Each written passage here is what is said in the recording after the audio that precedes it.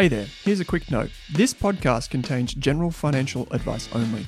That means it's not specific to you, your needs, goals, or objectives, so don't act on the information until you've spoken with your financial advisor. You'll find our full disclosure, disclaimer, and link to our financial services guide in the show notes.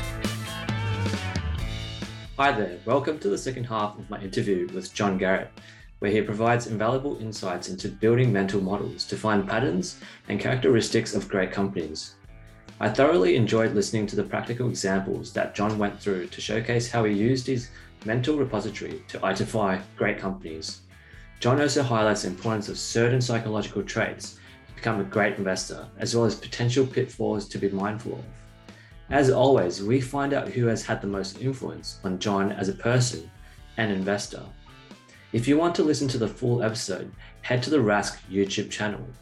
Here is part 2 of the chat. You've covered a lot of great investors, and this is going to be a tough question, but who do you think resembles yourself the most out of all these great investors? Well, I think it's, I think these guys, I've been running the fund for 3 years. So I think all of them have got track records, longer track records and, very attractive returns. So, maybe it's a question in terms of, 10 years, but, in terms of performance, I suppose. But in terms of style, I think a lot of investors, that I've studied, they start off very focused on valuation and very focused on, PE multiples probably, and, building discounted cash flows and, on the quantitative things, and they're focused on, like on the macro and, maybe charting and, things like that. And I think over time, maybe they're focused on shorting stocks. But I think over time, the investors that I resonate more with are those that, are focused on quality, on the quality businesses and generating returns, from the underlying businesses. Now, Buffett says there's more than one way to investment heaven. There's plenty of ways to skin a cat. So I'm not saying, the way that I do it is, by any means, the best way. But I think, I probably resonate with, those type of investors. So I listened to a podcast the other day from a guy, Third Point, one of the, most successful hedge funds in America. And he was the co-CIO who's now left. And he said that, he used to be really hung up on, kind of valuation and, focused on very focused on investors and very focused on macroeconomics. And now he just reads about great businesses, finding very high quality businesses. And I think that's, the transition that, that I've made. Some people I think make it very early in their career, but I think it's a long-term evolution. So, guys like, that I think in that category that are exceptional, people like Buffett and Munger at the top of the list, and Chuck Acrae, Terry Smith from Fund Smith, the guys from WCM, Nick Sleep, these guys that are focused on buying high quality businesses, having patience. That's the type of, investor I think that I more reflect in the latter part of my career. I find your statement about a lot of investors going through that transition from being quantitative based and numbers based, building DCS, and then more to the qualitative aspect. I think I speak for myself where I'm trying to build models and trying to work out the value of a business. I think humans are wired in a way to gain comfort from having a number, and because it provides you with that safety net in a way. We think the numbers are important, obviously, because, they reflect the underlying business. They are backward looking though. So, the numbers that come out of a business are all backward looking. They're not going to tell you, kind of what's going to happen in the future. They also don't tell you everything about the business. They're like an abstraction, I suppose. And they're a function of the qualitative factors of the business. So, what is the business model? What is its culture? What is its relationships with its customers? Are its people, empowered? What are the competitive advantages? So the numbers come from those, from those attributes. So, we tend to think more about, when we're thinking about investing, I don't think anyone sits down, builds a spreadsheet and says, oh, wow, like my DCF's $2.20 and the stock's trading at $1.70, it's a buy. I mean, I just don't think that's what, and I agree with you, people, they kind of get anchored on spreadsheets. And one of the problems with spreadsheets is you've got to fill in a lot of, if you've got a detailed spreadsheet, you've got to fill in a lot of cells. And I think some people spend a lot of time trying to fill those cells in, as opposed to standing back and thinking about, the business in a more holistic sense and understanding that what is the true DNA that is behind this business. And so to me, the simpler the model, the better. So we don't build DCF, we tend not to build DCF models and spit out, numbers, because I don't think it can be that precise.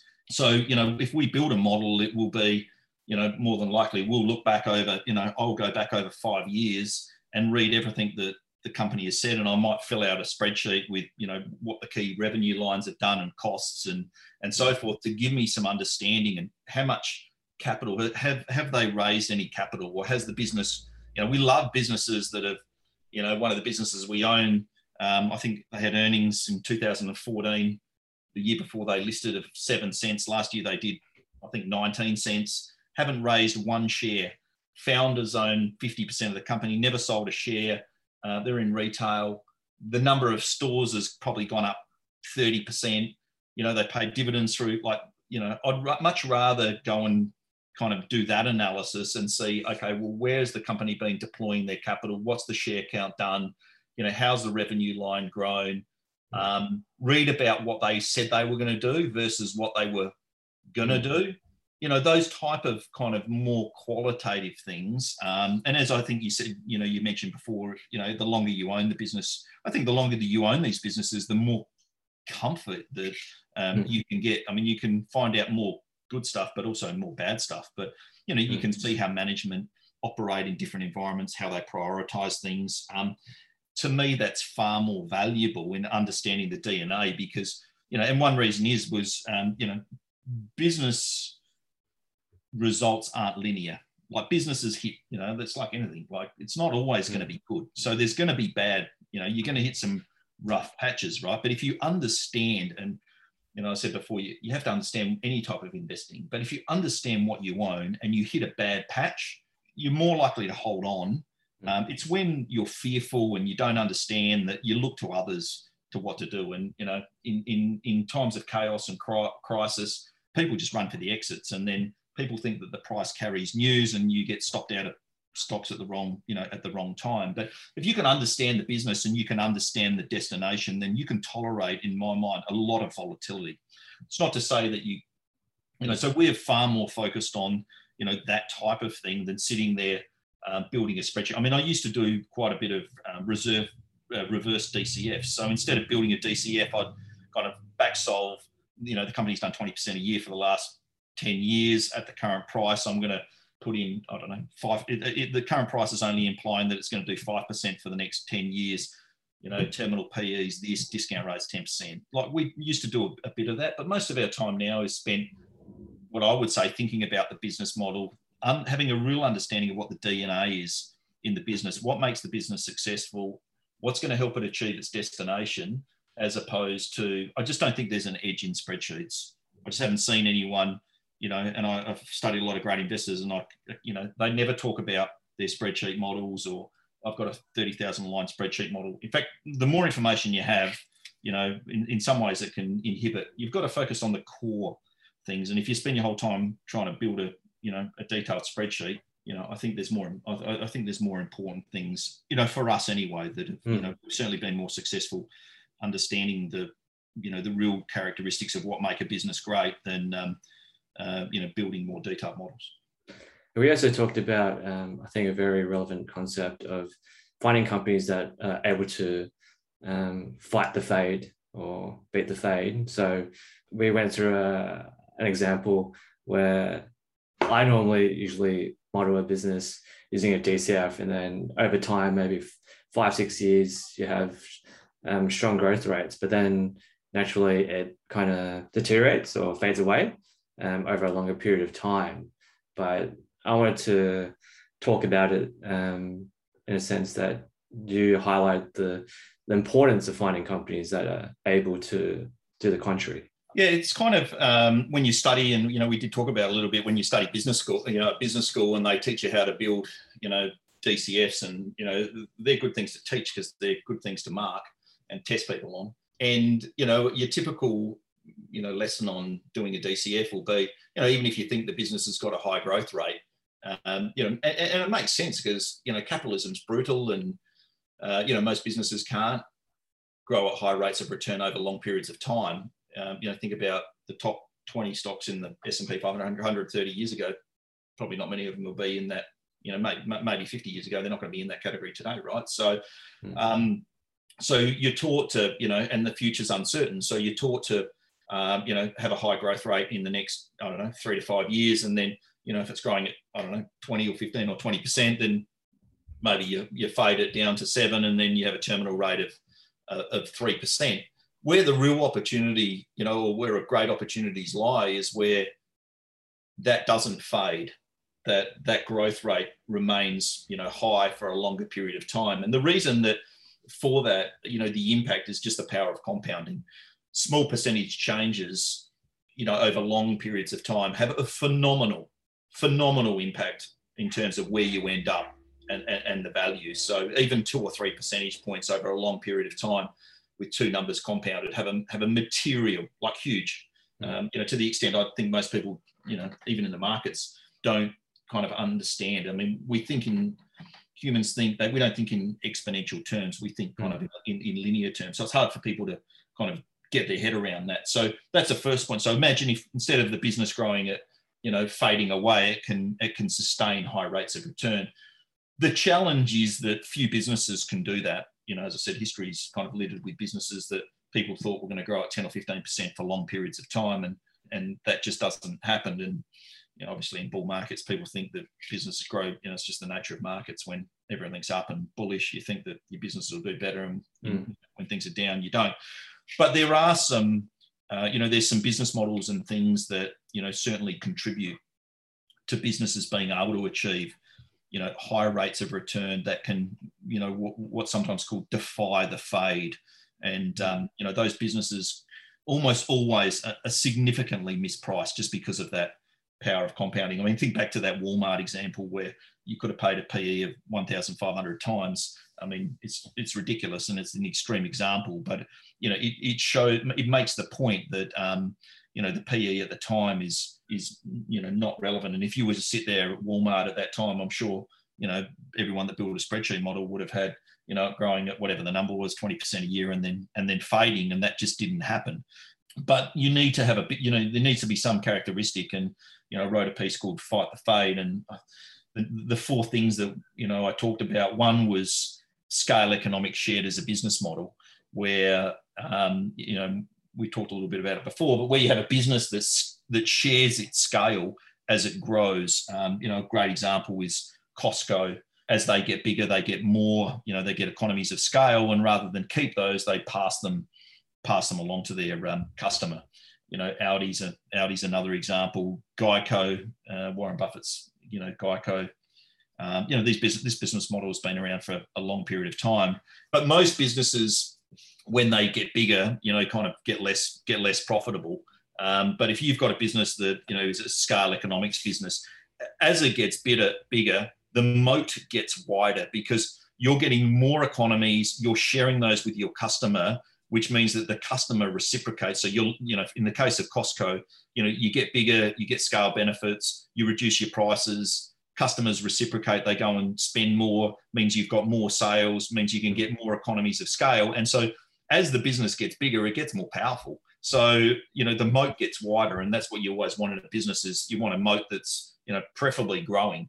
And so as that business grows, it gets, obviously it gets to a finite point, but, for those businesses can grow at very high rates of return for very long periods of time. So that's one model that we like is scale economic shared. Another model with a guy called Brian Arthur wrote a piece in 1996 called Increasing Returns, and I think something like the new business and the new nature of business. And he recognized that businesses historically were subject to decreasing returns. So if you have a retailer and you've got a lot of stores, and then you set up your next store, it's probably, as you do more and more, the locations aren't as good. It's harder to get, as good people. You get bureaucracy.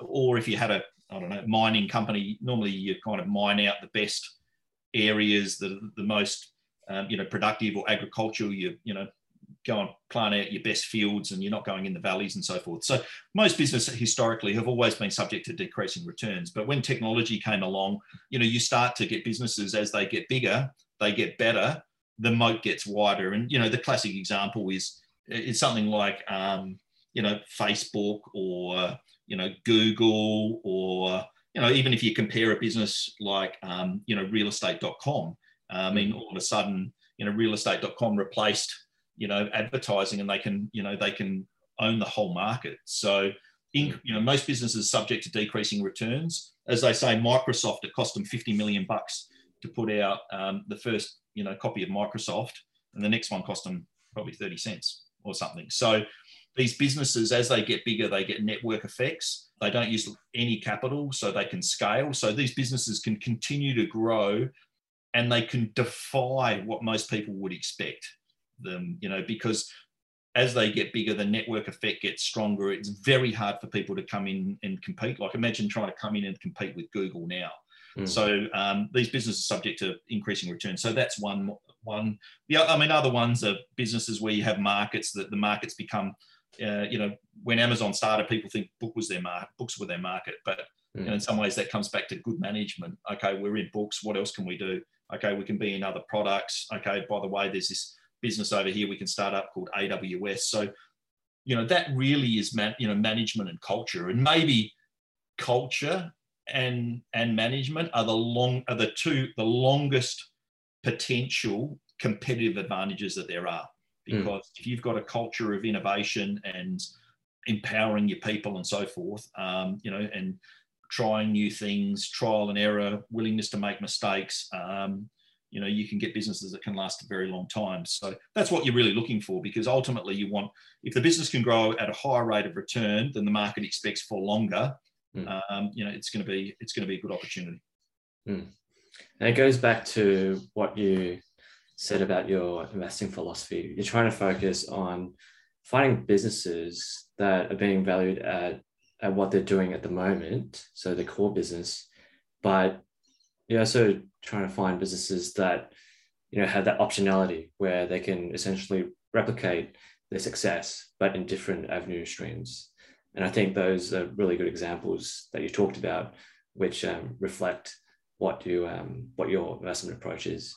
In terms of, I think building mental models is very important.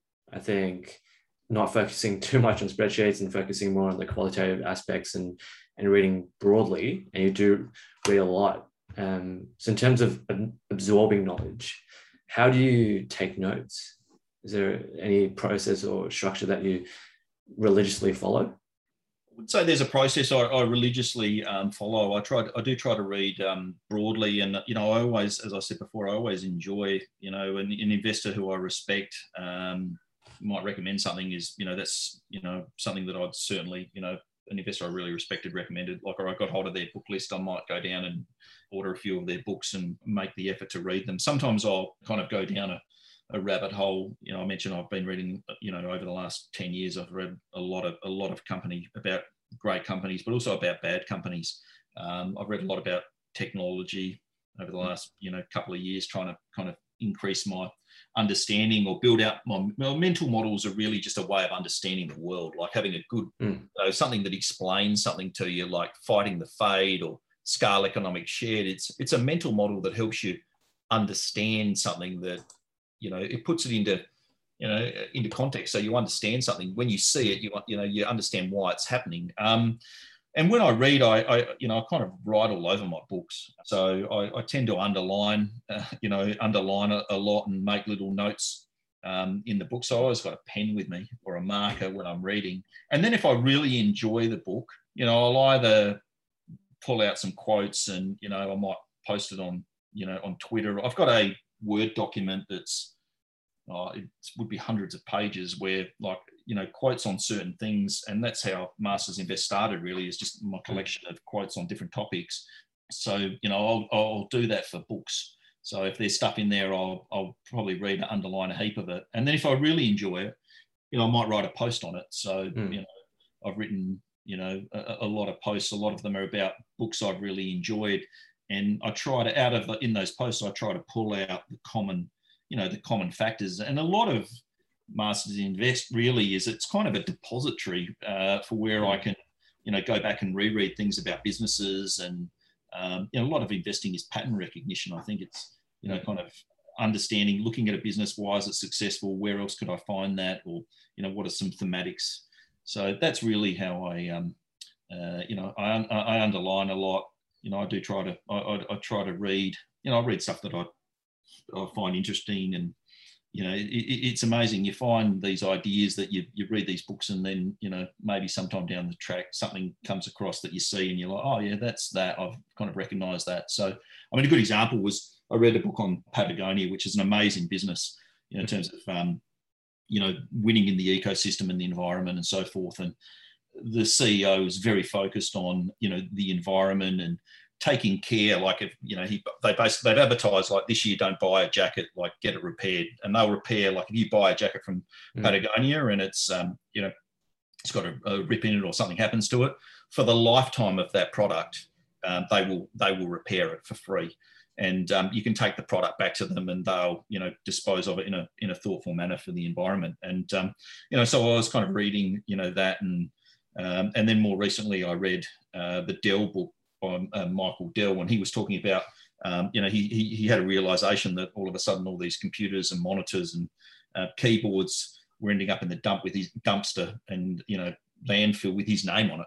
And he's like, well, I don't think we can, I've got to now take, I need to be responsible for that. And then, I read the Dyson book, James Dyson, which was an excellent book. And he made the same point. He said, like, we're building this stuff, and it's like, we have to be responsible for, what happens to it at the end of its life. And so I picked up on those things, and it's almost like a connect the dots, right? And you start to see these thematics building, and then, you might think, well, how can I get involved there? Like, is there a thematic? Is there a tailwind here? And in any investing, you're far better off having a tailwind than a headwind.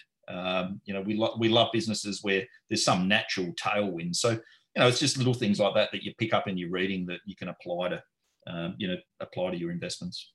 I like your example with Patagonia. I think when we chatted before, you talked about a book called Skin in the Game by Nasser Taleb, how a stubborn minority can impose its will on the relatively disinterested majority. And you kind of applied that thought process to Australian ethical as an investment idea. Yeah, that was probably, we talk about, how you come up with ideas. That was probably the main thematic behind our investment in Australian ethical, was that we were at an inflection point where ethical investing, and we're huge believers in, and our type of investing is over the long term or medium to long term. If your ecosystem is not winning, so if your employers, suppliers, customers, society, community, the environment, if everyone's not winning, then you're unlikely to be successful over the long term. Like, in the investments that we look at, we want the whole ecosystem, the whole ecosystem to be winning. So as a starting point for, if that's your type of investing, when you're looking for, the ecosystem to win, studies will show that, those assets are, long-term will do well. So that's, as a starting point, it makes sense to, be focused on that. But, I was reading Taleb's book, Skin in the Game, where he talked about minority choosing for the majority. And I thought about it, and he talked about whether you went to a wedding and there was different people that had different food preferences. And so you rang your wedding planner and they're like, okay, who's got different food preferences? And you said, oh, I don't know, there's, 200 people coming. And the wedding planner said, look, we can cater for these people. It's not going to cost you any more. The food's going to taste just as good, but everyone will be satisfied. And obviously you tick that box, that's the wedding you choose. So the minority has chosen there for the majority. So because the person says, oh, okay, well, there's 100 people and, 10 people only want kosher food. So, let's just make sure that it's suitable for everyone. So, as I thought about it, I thought, like, if you were, running you're running a mutual fund, and, there's 1,000 members in that fund, and then 20 or 30 of them are really focused on the environment, and they're the people that are saying, like, say it's a corporate pension plan, and 20 or 30 people, and you're the manager, they're ringing you going, how come we're investing in these businesses that aren't good for the climate, that aren't good for people's health, that are polluting or whatever? You tell me that our business that that we own it doesn't do this, so why are we investing in all these things? And as the manager, you're taking a lot of heat from a small number of people about that type of investing. Anyway, someone comes to you and says, oh, by the way, Raymond, we can give you this, we can invest for you in an ethical manner that is going to tick all the boxes and keep all of your people happy. And we can probably prove to you over the longer term that it will outperform. And you say, okay, that sounds great. What is the cost? And it's like, well, the cost, it's not going to cost you any more than what you're paying. That's a simple decision for you to make, that's going to appease the minority, but the majority are no worse off. In fact, arguably they could be better off. So I saw that as we were at an inflection point. And then what happens is the people that are unhappy about it talk to their friends that work in a similar business. And then, their boss says, oh, well, by the way, I know Raymond, and he's investing this way. Why aren't we doing it? And so then social proof kicks in. And so they're the mental models behind, that idea that, hey, maybe we're at an inflection point. Maybe we're going to start to see, some significant inflows into ethical investing. Maybe this is going to take off. And then we did the work on the business, and it's got other characteristics that we like. So, it was really coming out of that, really out of reading that book and coming to that recognition that, hey, maybe there's an opportunity here.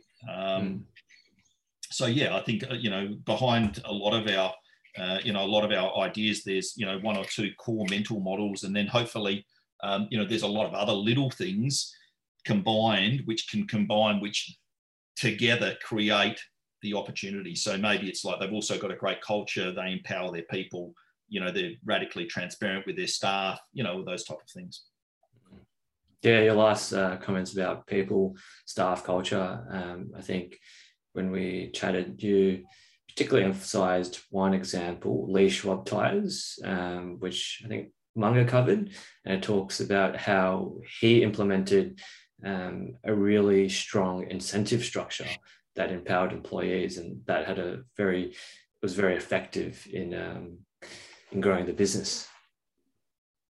Yeah, there's a book, Charlie Munger, and Charlie Munger himself is, one of the greatest students of human psychology, and more so than 99% of people. And he says, for a guy that understands incentives, even he underestimates their impact, right? Which is pretty unbelievable. And he talks about a book called Pride in Performance, about a business. It's about a guy who's now passed away called Lee Schwab, who had a tire business in the US that was hugely successful. And you think about a tire business, there's not a lot of, this was one guy running, a tire business. He wasn't associated with Bridgestone or Goodyear, so he didn't really have any competitive advantages outside of people and kind of service. And Munger said, at one of the general meetings, he said, if you want to understand the power of incentives, then I'd recommend this book called Pride in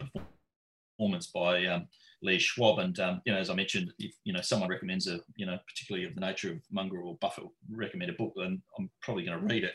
Anyway, so I read that book about the incentive structure, and I was down in Melbourne, and we were meeting a whole heap of companies, and I met the CEO of this company that does work in natural disaster repairs for insurance companies, and it's basically a business which is made up of 30 or 40 very small businesses where where they see an opportunity, they will go and pick a person who they know or in another part of the business to kind of, and give them some equity in that small business to go and build out that business. So, you've got a person there that might own 10% of the company. Not 10% of the company, 10% of that individual little business. They're highly incentivized. They get funded into it. They probably get a dividend check every 6 months. Now, that person is competing with other businesses in that industry that are getting paid a salary and working 9 to 5, that have no ownership. So you're obviously going to get a situation where, you have this emergent behavior, which is very, very hard to compete against. So I remember meeting the company, and I walked out for the first half an hour. All the CEO talked about was people. His motto is, we don't look at CVs. We hire for energy and integrity. And it's a bit like one of the great CEOs, Herb Kelleher from Southwest Airlines, said, train for skill, hire for integrity, or hire for integrity, train for skill. And that's their motto as well. So, we love these businesses that have something idiosyncratic about it in incentive structure that's going to mean that it's going to outcompete. It's almost like an emergent behavior that emerges from, the external parts of the business. It's not being directed from, the top or the CEO. It's like you've created this structure that gets people highly motivated. You encourage them, they're happy to go to work. Most people, 60 or 70% of people, don't like going to work. That's a statistic. Imagine having a business where 80% of people or 90% of people come to work and they love it. Like, you're going to win. Mm-hmm. So that was an example where, that was one of the main thematics behind, our thesis, was that, this business had a incentive structure and a partnership model, which was going to be very hard to compete with. And then you start getting, they had the benefit of national scale. They were much bigger than their next best competitor. We love businesses that are the leaders and winners. So these guys can advertise. They can go to insurance companies and say, we'll offer you products across the whole of, Australia, not just in New South Wales or Queensland. You don't have to deal. We can offer you the whole. And, that was a mental model I picked up reading the Copart book. So, and, in time you learn more about these businesses, and, the more of these mental models you have in your head, I think it's, it's more likely that you're going to find more, hopefully you're going to find more opportunities. I love this approach where you're trying to build a mental model, trying to identify characteristics of businesses to help you find better investment ideas. There's another book that you mentioned yesterday. I think it's called In Search of Excellence by Tom Peters. And I got to say, I quickly Googled it, found it on Amazon. It's only $20 and bought it straight away. So, well, that's a value investment, Raymond. I think it's a fantastic book. I probably read it not that long ago, maybe 3 or 4 years ago. I was reading from memory. I was reading a letter from an investment group in the UK called Lindsell Train, who I think I would put them in the category of the Buffett, Munger, Acre, Terry Smith, and they said that, and I had never seen this quote before, but they said that Warren Buffett said that was one of the best business books or the most insightful business books ever written. And so I thought, well, that, there's a book that I need to read. So it was written in about 1980 by a guy called Tom Peters, who was ex-McKinsey. He might have been McKinsey at the time. And it was basically a survey, and it's not the easiest book to read, but it was basically a survey of America's greatest businesses. So, what were the characteristics of these great businesses? And a lot of the things that they talked about are qualitative. And people can be, I know there's like books like Good to Great, and people would probably put this book into that. Some people would put this book into that category. It's like, yeah, well, those businesses weren't, they weren't all successful. And I think there's some limitations about business models and technology changes and so forth. But the businesses that were in areas which were not disrupted by technology, have very, very powerful business models. And, I've studied, businesses, like a lot of great businesses, Audi, Disney, Starbucks, Copart, Nucor, and what you find is that there's all these characteristics, and just like great investors, so many of them are they're common characteristics that you find, and they're unconventional. And what surprised me was that those characteristics are no different, from 40 years ago, from in that book. So things like empowering people, treating your employees with respect, letting your employees make decisions, accepting of failure, encouraging innovation, being radically transparent, with your people. I mean, just a little anecdote. The other day, my son has got a job in a menswear shop, a clothes shop, and I said to him, he's only been there a month, and I said a month or two, and I said to him, how are you enjoying it? Tell me a bit about the business.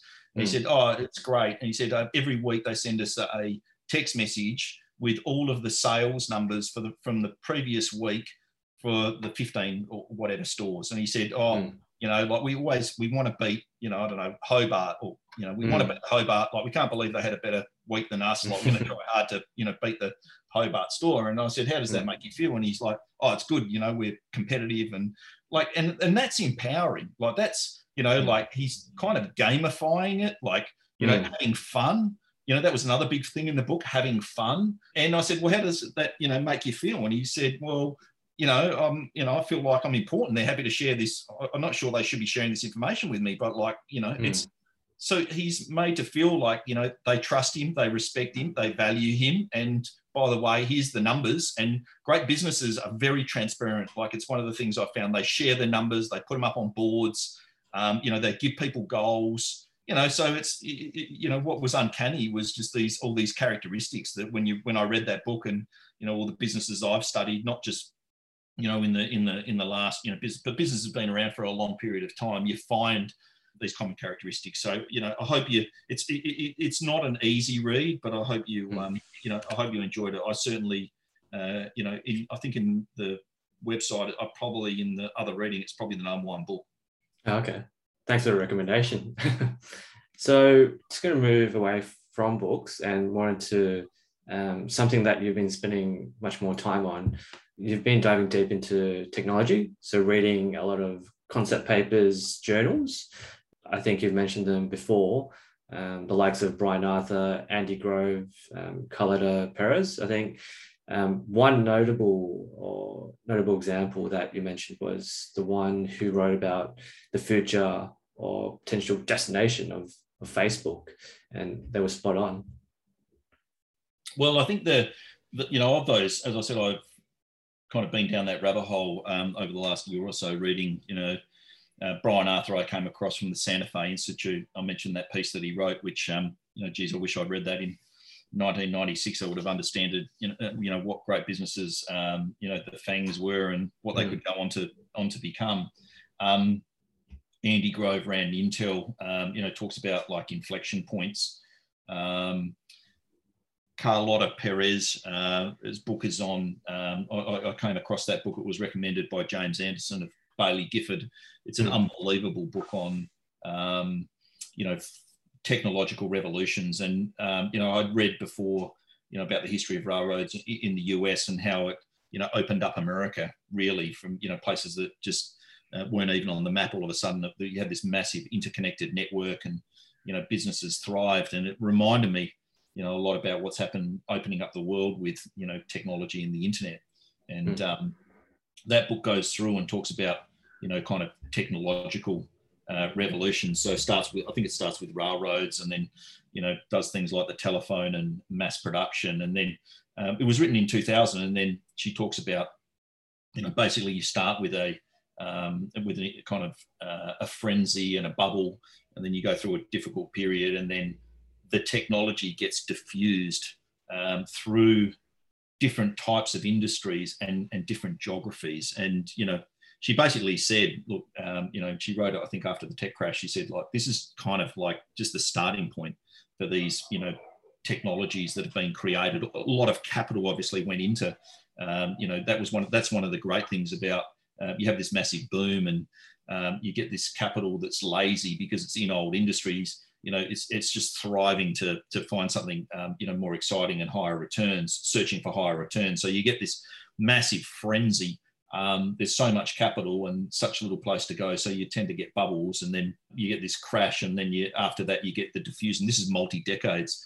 And when you read it, it's like she's, you know, looking back on it 20 years, I mean, she's been absolutely spot on. So, you know, I think having an understanding of, you know, like where the world might be going. Another great book I read was The Platform Revolution, to understand what makes great platforms. That was a very good book. Brian Arthur's stuff on increasing returns. Yeah, I think, you know, once again, it's just kind of building out the mental models and understanding of the, you know, of the world that, you know, hopefully helps us, you know, identify good investment opportunities. I think I'll be interested to find out whether or not you're reading any concept papers or journals about blockchain technology, which seems to be a very strong thematic recently. I haven't, but I can understand. Like if you read the Carlota Perez book, it helps put into context what's actually happening. So, you know, I can definitely understand what's happening, and you can build out a framework for, you know, where we might, you know, kind of where we might end up, right? So, you know, there's all this lazy capital. It's looking for, you know, high returns. You know, there's one place you can put it to begin with. Maybe that's Bitcoin. You know, with all things investing, then, you know, when something's successful, one of Wall Street's greatest tricks is coming up with 20 other things that look the same. You know, you can understand. I can understand the conceptual framework, and then maybe, you know, obviously we've had, you know, some crazy stuff with, you know, NFTs, but you can understand that, like, there's going to be a lot of capital that goes into the blockchain, and the world is probably going to be different. We don't know how it's going to end up. It's hard to, you know, from you know, my perspective, would I invest in, you know, we try to buy businesses where we think there's intrinsic value. So I'm not sure I can get to a point where I think there's intrinsic value in the cryptocurrencies. Does that mean that you shouldn't own any of it? Well, not necessarily. If it's highly asymmetric, you know, as long as you can tolerate some losses, then, you know, might make sense to own 1 or 2% of it in your portfolio. But I do think that you're going to get to a point like where, yes, all of that technology is going to diffuse itself and find, you know, ways that we can't even think about now that it's going to be useful.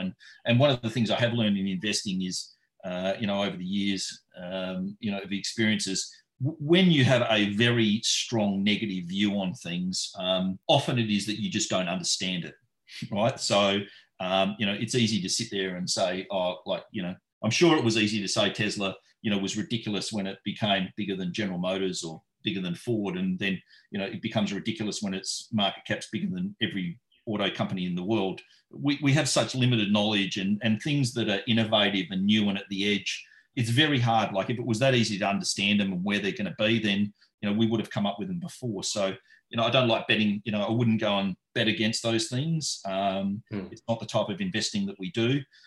But I do think having that framework and reading the Carlota Perez book, there was another good book recommended by one of the Tiger Cub guys, Philip Lafont, called Engines That Move Markets. Similar type of thing about understanding the history of he talks more about individual kind of companies and performance and so forth. But yeah, I think understanding history and understanding technology and how it works as well. Carlota Perez's book is fantastic.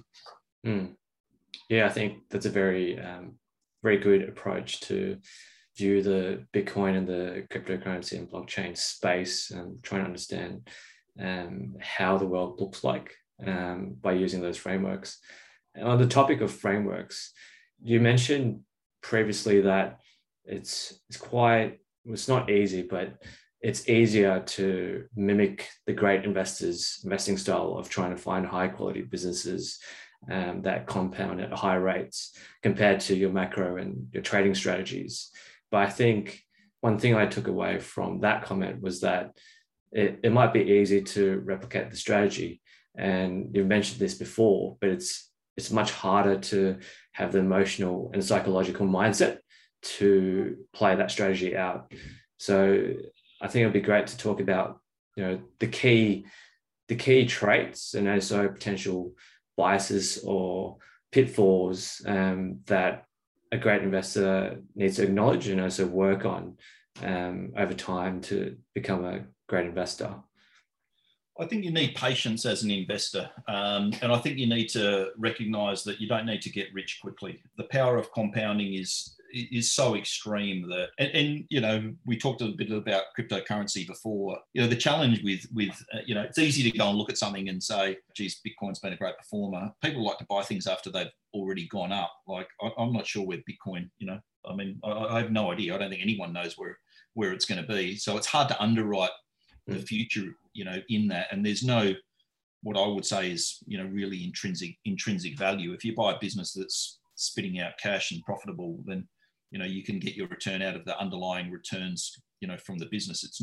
It's investing. It's not speculating. So I think, as I said, like, you don't need to make, you know, people are in a hurry to make returns. You know, Buffett's, you know, got the best long-term track record. He's done 20% a year. So people thinking they can buy crypto and triple their money in a year, like, yeah, I'm sure some people have done that, but I'm not sure it's a path to long-term wealth creation. So I think, you know, what I would say about investing is be patient, try and find high quality businesses. I think that's, you know, I think that's the best hedge for, you know, long-term returns against, you know, I mean, just think about COVID.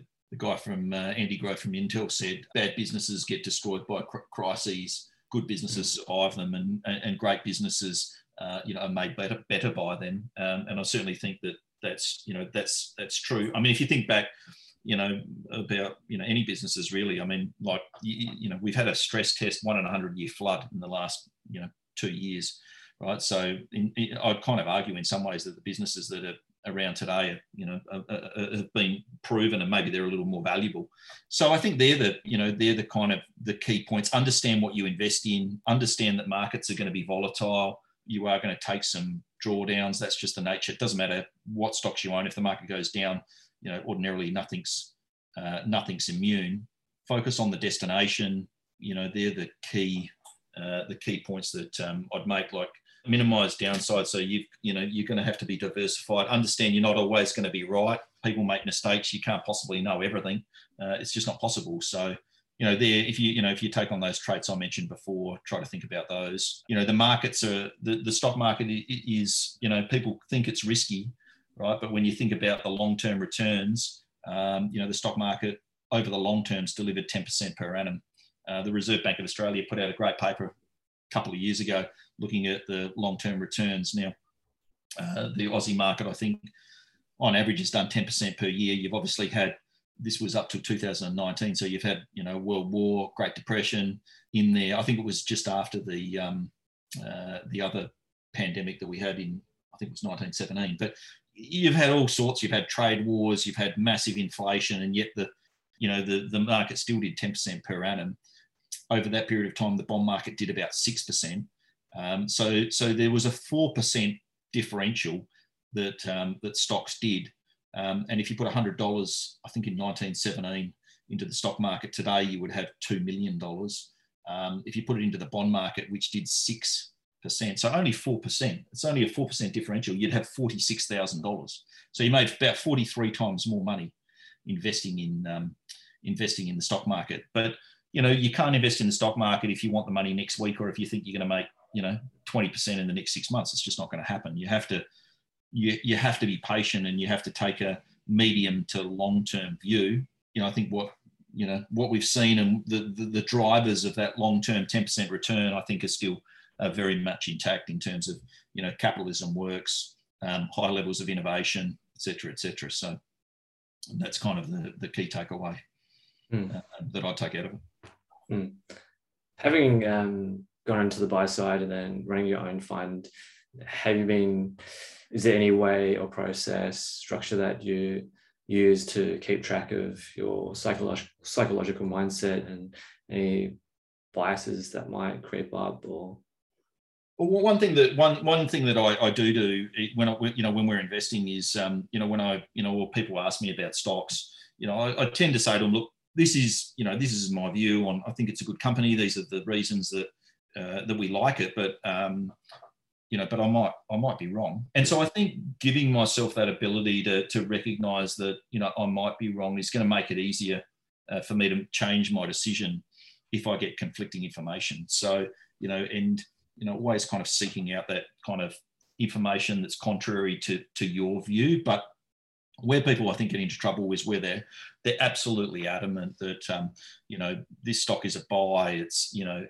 it's not possible. It's a fine balance between confidence and humility. To realise that hey, you might be wrong. So one of the strongest human biases is commitment and confirmation bias. That we always think we're smart and we don't like to admit that we've made mistakes, and we seek out information that's confirming. And people might write a negative story about a stock that we own, and we probably just dismiss it and say, oh, what they know. So I think that's important. You've got to be open-minded enough to recognise. So that's one of the. I think that's one of the little hacks, I suppose, that I use to make sure that I'm not falling in love with stocks that we own. Yeah, I think personally, I find it easy to fall in love with the stocks that I own, because every time I see a positive comment on it, it kind of releases these endorphins. So it's hard one to keep manage of, I guess. That's human nature. It's unfortunately we're wired that way. We're wired to be fearful and greedy, and that's come from millions of years of evolution. We haven't evolved to be good to behave correctly in different stock market cycles. So I think this is a very important question, and I've asked this question for all my guests, and it's who's had the most influence on your development as a person and as an investor, and why?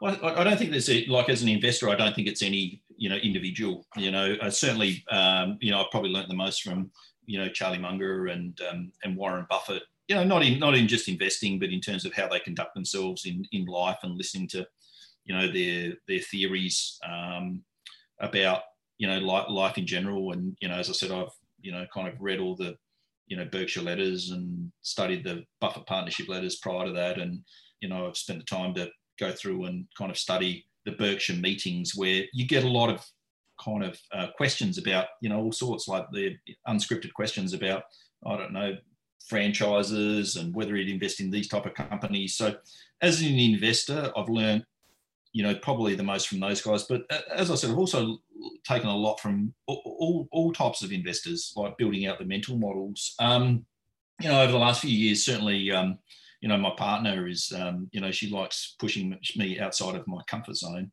to challenge myself to do things that maybe I'd be, less inclined to want to do. So yeah, she's been, she works in technology, and she's pushes me to like, hey, you need to look at these, why aren't you looking at all these technology stocks, and the world's changing, and so and just kind of pushing back on ideas and theories, and that's what you want, is you want people that are going to test you, people that have diversity of opinion, people that I think are high quality, all of those, and Buffett and Munger says, associate yourself with the people you want to be.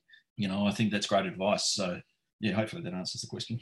100% agree. I think it's really fortunate that you have great people beside you, especially your partner.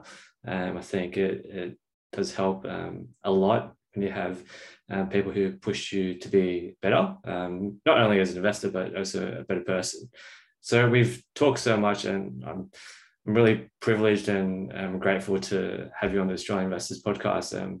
I think the listeners will listen to this podcast more than once. I definitely will be re-listening because I think the insights that you provide, not only from your work experience, but also your knowledge about the great investors, all the books that you've read.